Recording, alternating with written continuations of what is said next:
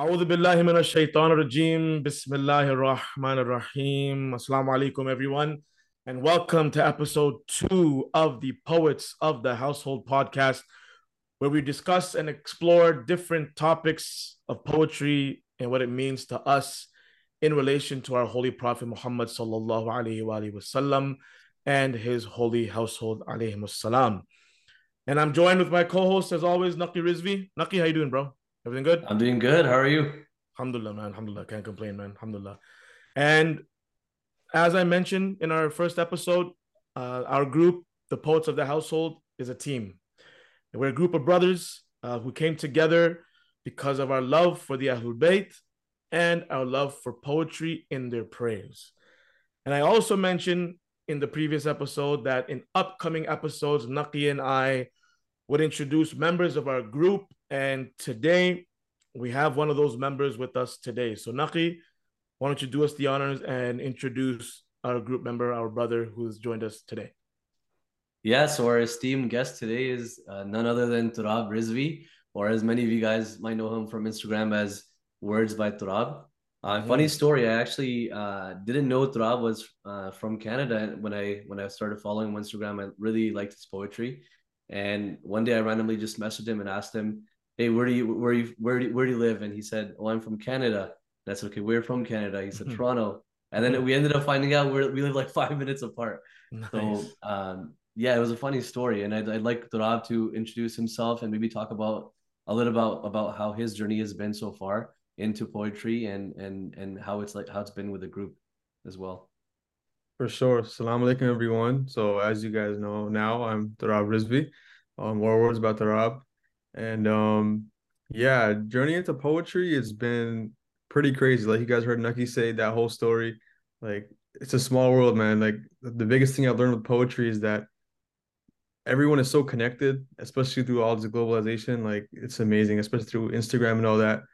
But to keep it to the question, the way I got into poetry originally, I guess I have to go back to high school. So Mhm. a lot of people around me listen to music and stuff, and just for fun, we'd be spinning freestyles and things like that. And it turned out I was pretty good at it. So I was like, hey man, I got a talent, like I don't know, I don't want to make music and do all this haram stuff, but it's there. So what do I do now? And Right. then I was always around like Urdu shairi and stuff like that and poetry. And I was like, you know what? When I got into university, I was like, maybe I should take this in another direction and use it to serve the Ahlul Bayt, do something good with it. Maybe that's why I was given this talent. So that's MashaAllah. pretty much why I started doing poetry, was to try to use this talent to serve Allah and the Ahlul Bayt. alayhi salam. MashaAllah. It's great, Turab. Really. It's an honor, man, for you to be with us. We learned so much from each other in this group. Through the three of us and the other members of our group, who we will introduce in future episodes for sure. But Naki and I spoke about it that because of this group, we've all improved immensely, individually, and it's a brotherhood as well, right? Like our Prophet and our Ahlul Bayt have always pushed unity amongst the brothers, and if it's through the Ahlul Bayt, if it's through this means, then it can't get any better than that, right? So alhamdulillah, we're very, very blessed to be with this group, and inshallah, it'll grow. Right? It's not going to just be us. Of course, we're accepting applications. No, I'm only kidding. No, just we all love praising the Ahlul Bayt. They all mean so much to us, right? I mean, that's, of course, that's simplifying it to the lowest level, but that's the crux of it all, right? It's the love of the Ahlul Bayt that brings us this close, and some of us go towards the Ahlul Bayt in different means. They become closer through different means of ibadah and worship. And for us, I think this is the way that we do it, right? Alhamdulillah. So, it's a pleasure for you to be with us today, inshallah. And we look forward to the discussion that we're going to have right now. So, in regards to the discussion, in our previous episode, we had mentioned that in upcoming episodes, we will be discussing different topics pertaining to poetry and how they relate to the Ahlul Bayt. And in today's episode, we decided to discuss and dissect probably, I would say, the soul and the life of a poem, and that would be the metaphor, right? where we come up with our metaphors, how we derive them, and how we can relate them to those whom we love. And just to start today's discussion, I can't even talk today. I don't know what's going on, but maybe it's the weather. I don't know. But to start today's discussion, I just want to start off with a quote from a book that I've been reading. It's by John C. Goodman. It's called Poetry, Tools, and Techniques. And for those who don't know John Goodman, he's a very well established writer and a poet. He has two books of poetry. He's published a novel as well, and he was a nominee of a prize called the Pushcart Prize, which is an American literary prize in the U.S., which is highly respected for your writing and for poetry and prose and novels and things of that nature. It's a very esteemed award. So this guy knows his stuff. So I thought that in this chapter about metaphor, it'd be good if we brought that up in the beginning. And in regards to his in regards to what he says about metaphor, he says that exploring how language is used to communicate is the basis of poetry, right? The language, what we use, however important the content or message of a poem, it needs to be presented in rich, engaging language to be effective, right? What's really interesting about this book is that he says that it's good to have rich and very what's the word, engaging language to have a poem. But this book, like for those who've never read it, it's available on Amazon. I'll send the link in the description. It's very basic language that he explains poetry in, but says poetry needs to be in a very rich language. And he's right in two accounts, because we need sometimes book. It's literally called A Practical Guide to Writing Engaging Poetry. Like that's what it's called. And you need those kind of discussions, right?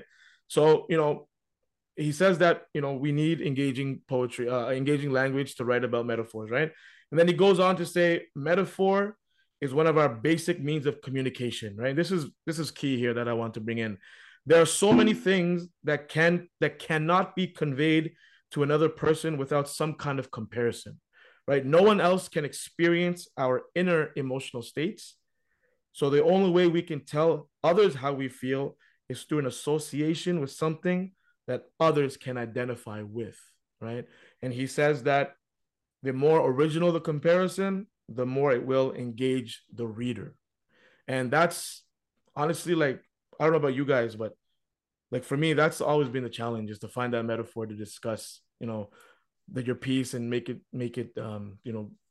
readable for the reader to enjoy what they're reciting, and what they're reading, and for them to really understand what you're trying to say. Yes, we talked about last time a glimpse of what you want the reader to know, a glimpse of what you're thinking. But at the same time, you don't want to lose them either and say, I don't know what this guy's talking about. Just let's move on. So, I've spoken enough. I want to get your guys' thoughts. So Naki, like, tell me, when you're writing, and mashallah, your metaphors are very deep in meaning. Tell me kind of what metaphor means to you and how important it is in your pieces. Yeah, like you mentioned earlier, like metaphor is often seen as the heart of the poem, and that itself is a metaphor when we're using heart to Yeah, compare heart of the poem itself. But can't I get think away like from it. We can't get can't away get from away it. from it. And in fact, like because you mentioned we can't get away from it. There was a lecture I was listening to, and it was a professor of cognitive linguistics, and he was mentioning how deeply ingrained metaphors are in our everyday language when we speak to each other. So, for example, even when we say things like time is money, even the verbs that we use to describe time, we'll say things like I'm spending time, or I'm saving time, or giving back Right. time, right? Right. So we draw these such deep associations and mappings of like connecting one domain of expertise or knowledge to another domain. That gets deeply ingrained in our mind. So even when we say things like this person is battling a disease, for example, right? Right. And I think the powerful thing about it is that it adds layers of meaning. So there's that apparent meaning. You might be talking about the actual the first layer of whatever you're talking about, the literal thing that you're comparing it to. Then there could be deeper levels of meaning, multiple deep layers of meanings that where a reader might have to draw the associations or draw the mappings in their own mind for what you're trying to get to. And I often find that it makes when you're trying to describe or talk about something complex, it makes it a lot easier if you just compare it to something and that that parallel is drawn automatically. So Right. that classic saying, that say or show, don't Mm. tell, right? Where you're Right. showing something instead of saying something outright. As a matter of fact, Right. I'll end it. I'll end my like piece and pass it over to Rob with this one point where my 3-year-old son, he had asked me at one point, like, what does it mean when someone dies? Which was like a very, Mm. very difficult question when a Oh 3-year-old man. asks you. Then how do you explain it to them, Yeah. right? Thankfully, around the time, I was thinking a lot about metaphors. And so Right. like automatically this idea came to my head where I compared the seasons, right? Where spring is when the flowers start to sprout and bloom, and then summer is when they're in full blossom.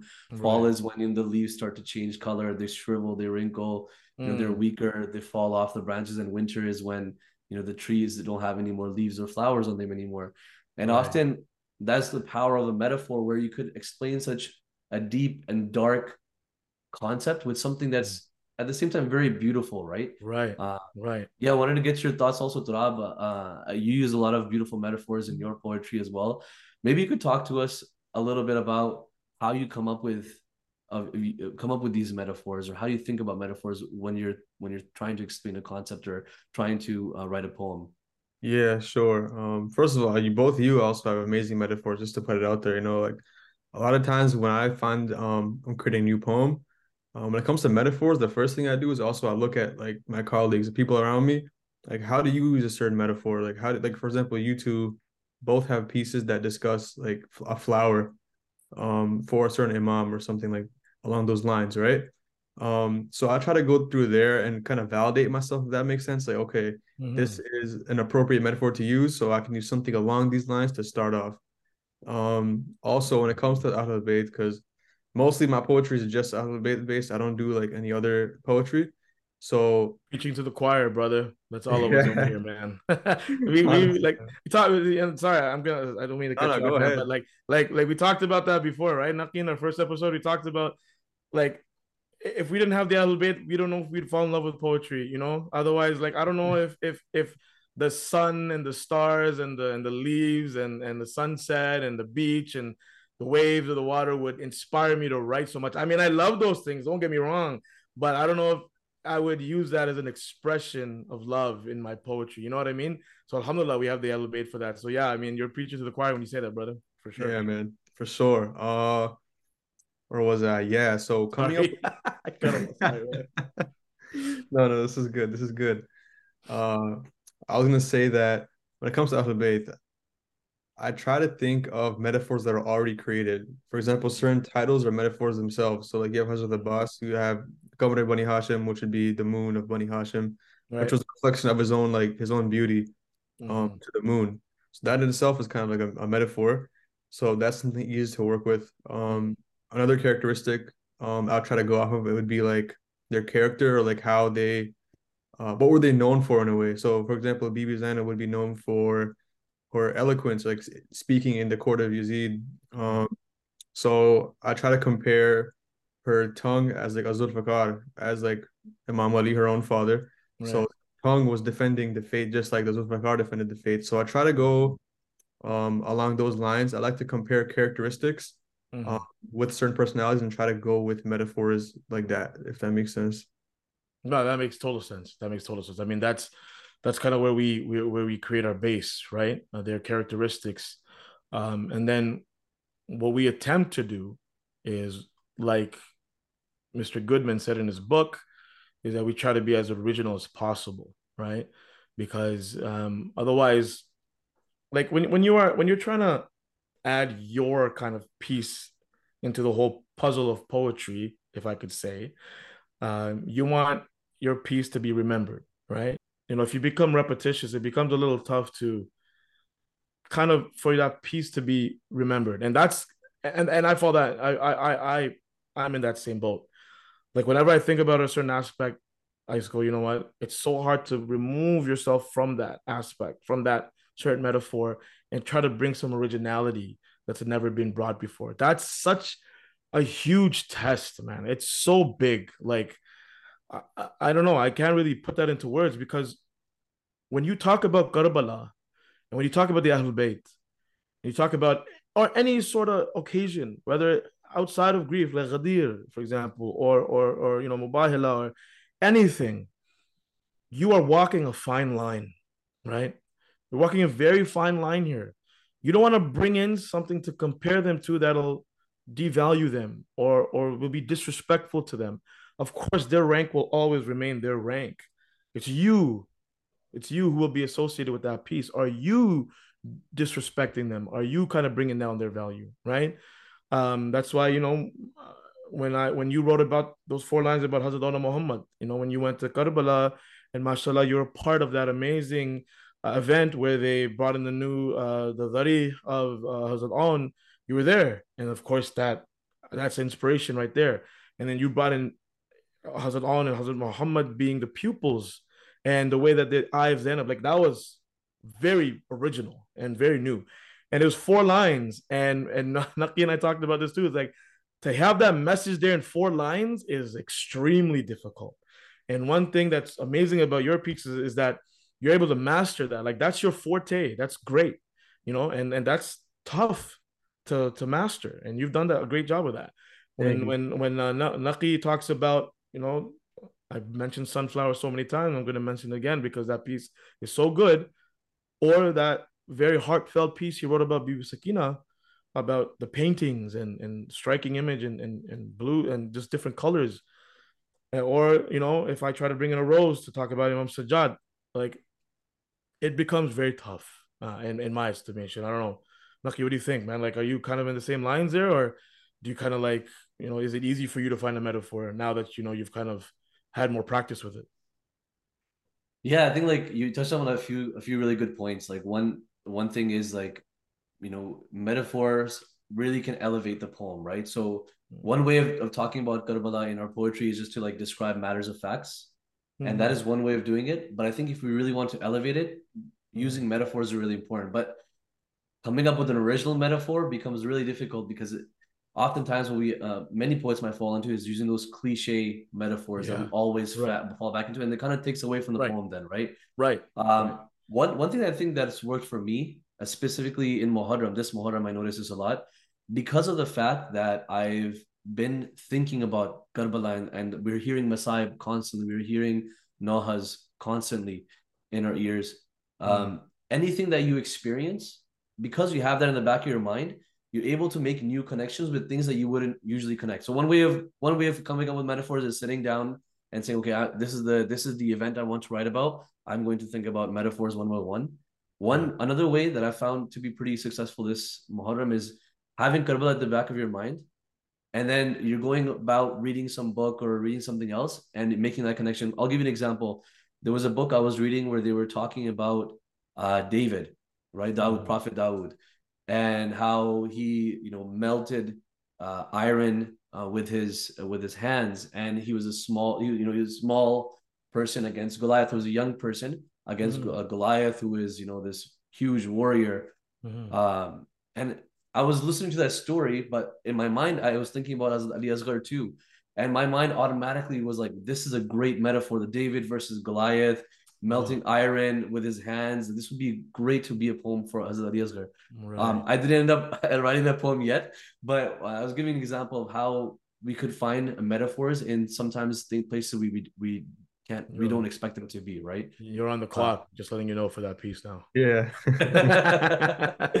yeah, for sure. It's in my notes of ideas that I have that I just haven't gotten around to yet. What do you think, Turab? Yeah. I think you're very right about the point that you find inspiration in places you'd least expect it sometimes. And honestly, like I noticed that as well. And sometimes I'll find it in like mundane tasks as well. Like, maybe not mundane, but I'm reading a book that's not Islamic, but I'll find inspiration in like a LeBron James book or something, and I'll be like, oh, look at his talent and hard work. And then how my mind will just jump and spiral and start thinking. And 3, 4 thoughts later, I'm like thinking about the first line about this poetry, like I don't know how to explain it, but it just happens. I feel like as poets, you guys all know like our minds work a different way than others. And sometimes, like, alhamdulillah, we've all been blessed with that as poets. And it just happens sometimes, Yeah, like honestly, like, that's like sometimes you're like, where did that come from? Like, I remember, the days of Arba'in just passed, and a lot of people went for ziyarah, and I asked a friend of mine, a very close friend of mine, are you going for Arba'in? Like, the where is assumed. Like, I don't need to ask where you're going. I know where you're going. And I'm like, that is just a connection of love right there with us and Imam Hussein, right? Like, you don't need to ask where. I know people now, alhamdulillah, they're going to Sham, and it's so good to see Sham open again. And I remember those years, like late 2000s, early the 2010s, like the influx of Zaireen in Sham. And I'm glad to see that again. But right now, it's just like when you ask somebody where are you going for Arba'in, you know automatically where they're going. Like, you don't need to ask where, like it's a formality.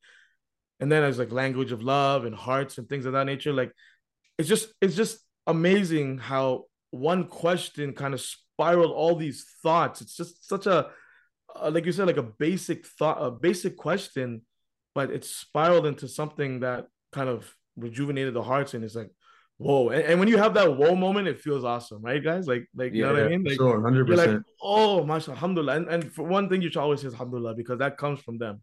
Yeah. Alhamdulillah, like for sure. Like they say, you're bestowed a thought or bestowed an idea from above. It's true, because like poetry has been going on for so many years, like for the Ahlul Bayt, like for centuries, and people are still writing, because literally it's an endless ocean, and new thoughts after 1400 years are still appearing. How is that not a miracle, right? How is Yeah. that? Like, that's not from a basic human being, a an air-filled human being, a sinful human being. That comes from somewhere else. And that's from that wish of, say, the Fatima, about her crying for her son. That all comes from there. That's just my idea there in regards to that. And one thing I just want to touch before we move on to our next segment, unless you guys have something else you want to add, then by all means, is we need to really um, differentiate between a metaphor and a simile, right? Because they're very alike. Where, but I think a metaphor kind of has a larger impact, right? Like in the book that I quoted, he says that, like for example, a simile is hatred is like a rabid dog, right? Similes, as we all know, uses the terms like or as, right? When you see like or as, it's a simile. The simile is hatred is like a rabid dog. The metaphor would be the rabid dog of hatred, right? Like that. And I feel like the metaphor, I mean, simile has its own space. Don't get me wrong. Like when you hear a piece and then a simile comes in, it's like, whoa, it kind of, takes you, it kind of takes your breath away. But a metaphor, just when you have that original thought and you surround that with your poem, I just feel like it just has a bigger weight in regards to in comparison to a simile. It Yeah, no, I definitely hits totally harder. agree.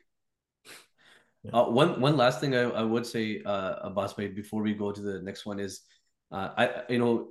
sometimes, of course, we believe that we have that spiritual belief that we have inspiration from above when it comes to writing about these personalities. But sometimes, I'm sure you guys have experiences as well where we just are stuck, right? We're not getting that inspiration, and I'm curious to Mm-hmm. know what you guys do in that scenario. For me personally, one thing that has worked, and maybe might be beneficial to some of the listeners as well, is that I will think about an idea. For example, Imam Hussein being the only one left to fight against this large army, a concept, and I'll just list out. I'll keep thinking about different metaphors, one after the other, one after the other, one after the other, and Mm-hmm. eventually one of them might resonate more with me. One of them I feel like I can go deeper into, and it's something that is the best metaphor for this particular poem that I'm trying to write.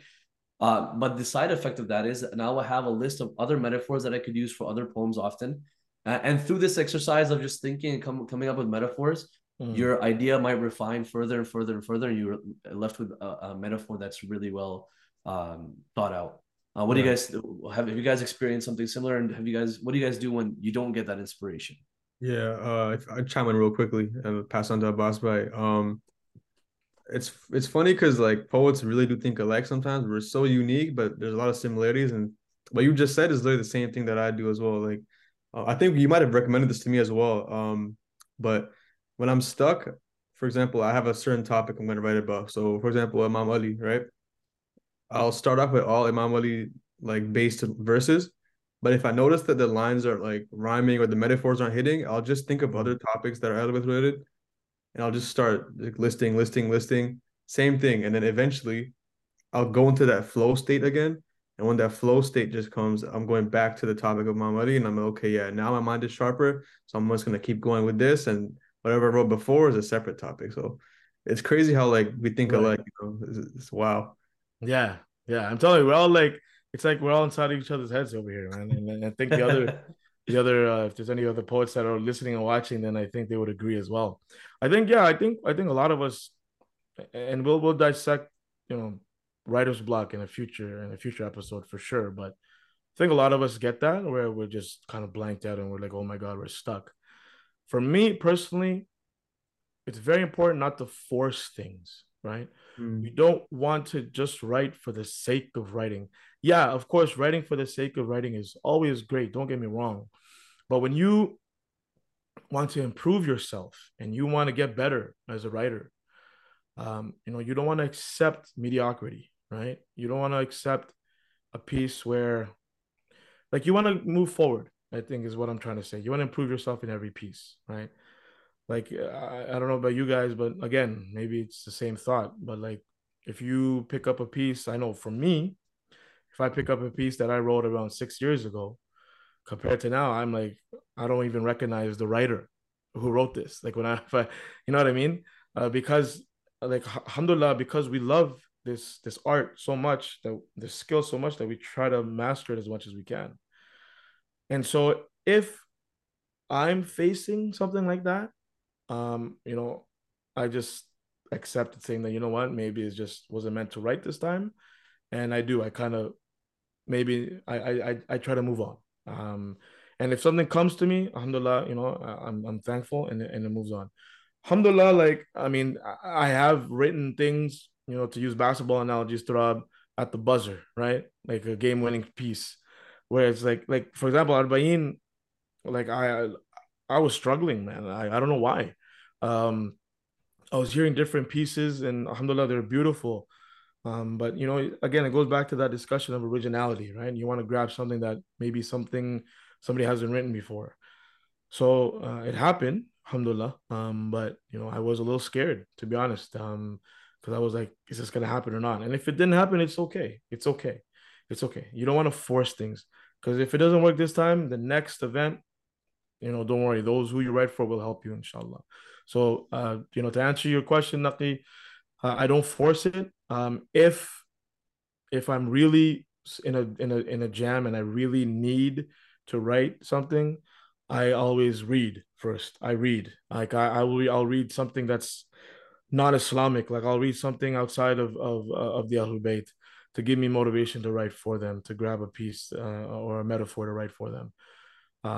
But again, like, I don't want to force it. That's my main point. Don't force if it's not there. So um so yeah, with that said, I think it's good to dissect the poem right now. I think it's good to kind of read a poem and see what the metaphors were used and see what meaning we derive from it. So Naqi, I'll take it to I'll hand it over to you. All right, so the poem I've selected is a poem by Tahir Adil, and it's called Mhm. The Hearts of Prophets. So he goes through each prophet and he writes a stanza about their heart.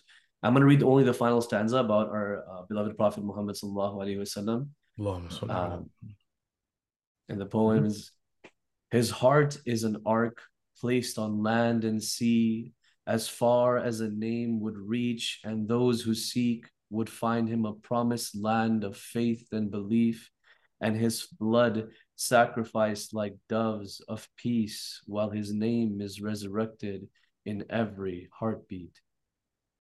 Subhanallah. Subhanallah.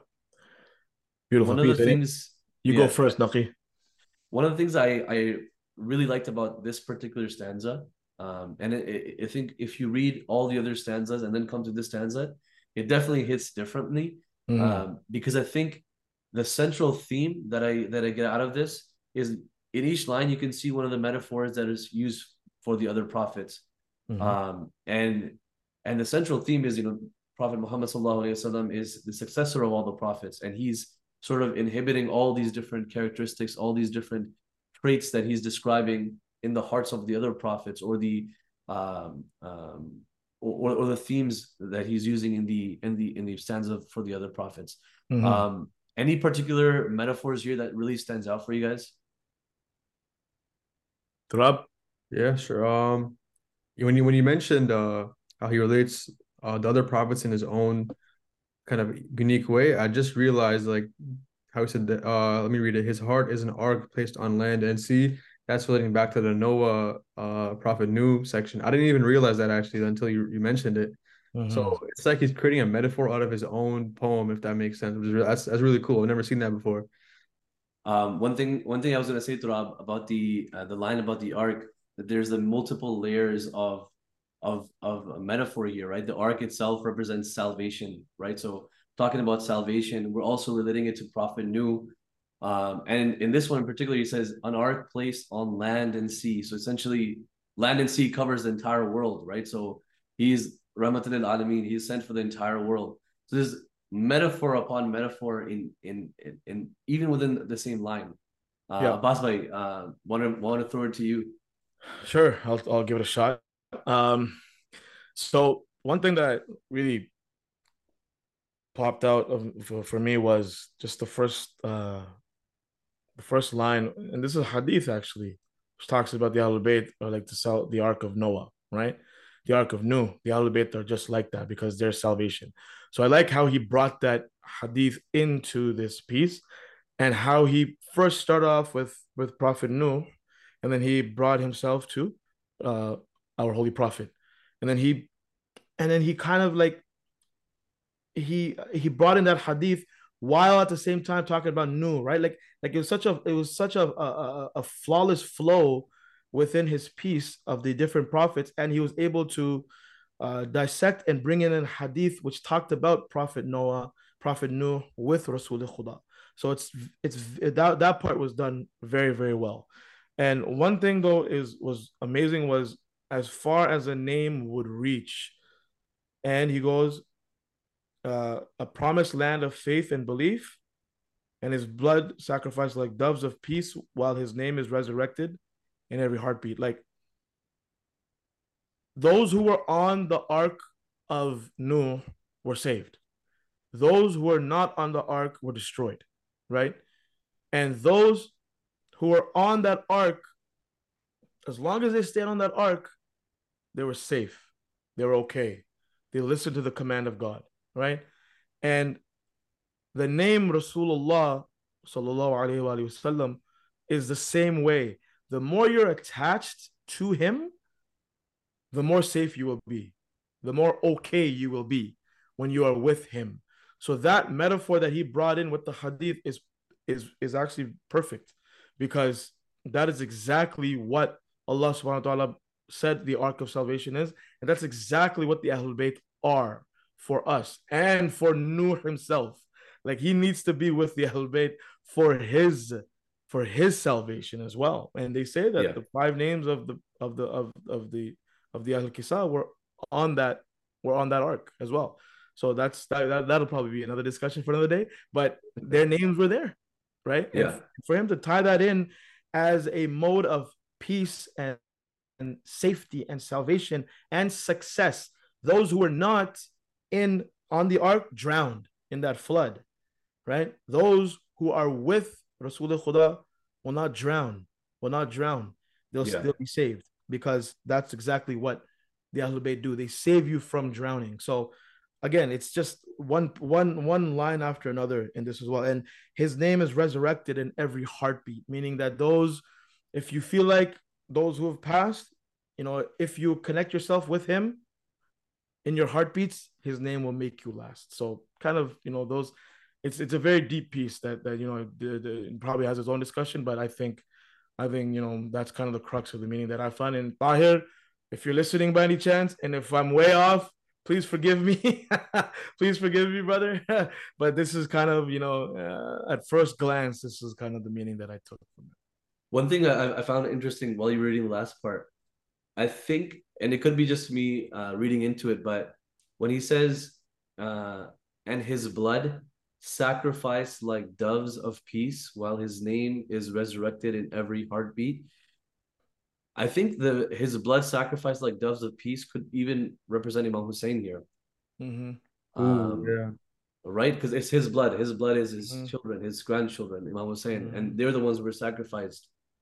Um, and Yeah. while his name is resurrected in every heartbeat, it could be pointed to both Prophet Muhammad sallallahu Yeah. alaihi wasallam They say as Imam well Hussein as is Imam they say Hussein. Imam Hussein is Safinatul Najat, right? So Yeah, that's the ark of salvation. So absolutely, absolutely. even the mention of promised land, Mm-hmm. of faith and belief, it's amazing. Like how the different we're talking about layers of metaphors. Like the promised land is like this hope that everyone's waiting for, and we know that Prophet Muhammad was mentioned in all the previous books, and people were waiting for him. Similar to how the Bani Israel was looking for the promised land or searching for the in wait of the promised land. So Mm-hmm. yeah, beautiful how much you could do with just using metaphors, right, Well, and now multiple that you brought it interpretations and meanings.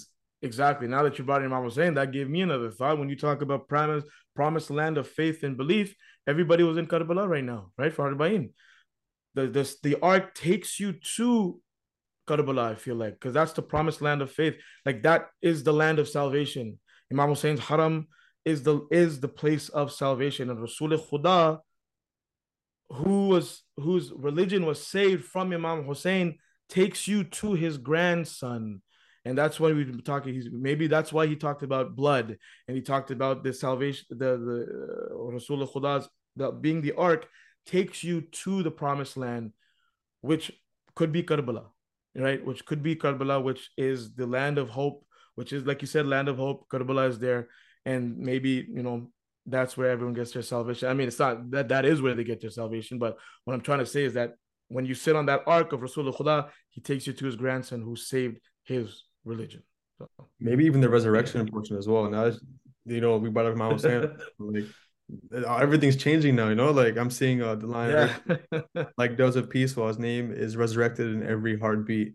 Like when you say Labbaik Ya Hussein, you're also saying Labbaik Ya Muhammad, because if you want to be close with Imam Hussein, you're going to be close to Prophet Muhammad, peace be upon him. So there's so much. It's like the more you read this, like the more you learn. And this could be a topic on its own, honestly, for a whole podcast, a poem like this. Yeah, like Hussein minni wa there's ana a min hadith. Hussein. Exactly. I was just gonna mention that hadith. I think that's the power of, I guess maybe to wrap it up, like that's kind of the power of the metaphor, right? Where we are able to draw so much more than maybe even what the writer intended, Mm-hmm. because the fact that the metaphor has so much that you could read into, right? Like when Yeah. you're making these connection between these two things, Yeah. you could there's no limit to how far you could take that comparison between those two things. Yeah. And I think Peel that's layers. kind of what we did here. Yeah, Yeah. peeling the layers, exactly. Exactly, exactly.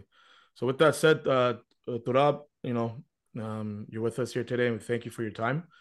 Before we close out, I think we'd like to hear a piece from you. Um, you being such an exquisite poet, mashallah. Please share your talent with the rest of us, with our listeners, with our viewers, and please share a piece of yours, please. Yep. Let me just pull it up real quick. No problem. No problem.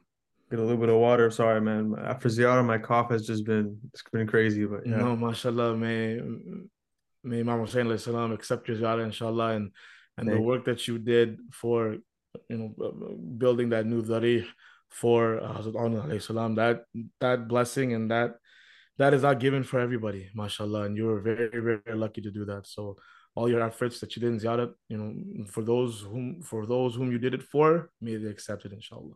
Alhamdulillah, inshallah. I made sure to remember all of you guys in there as well. Thank you. Yeah. So this piece, I've actually posted the first kind of stanza of it, just the four lines on my Instagram. Mm. But I expanded onto it to be more of a spoken word. So it's called Fatima's Greatest Tragedy. So it's coming from the perspective of Bibi Fatima alayhi salam, Mm. her take on Karbala. So with your permission, Bismillah. Bismillah. okay. I have come to console you, but where do I start? When bits of your body have been torn apart, where can I find you to give you my love? What's Mm. left of your body to hug? Mm.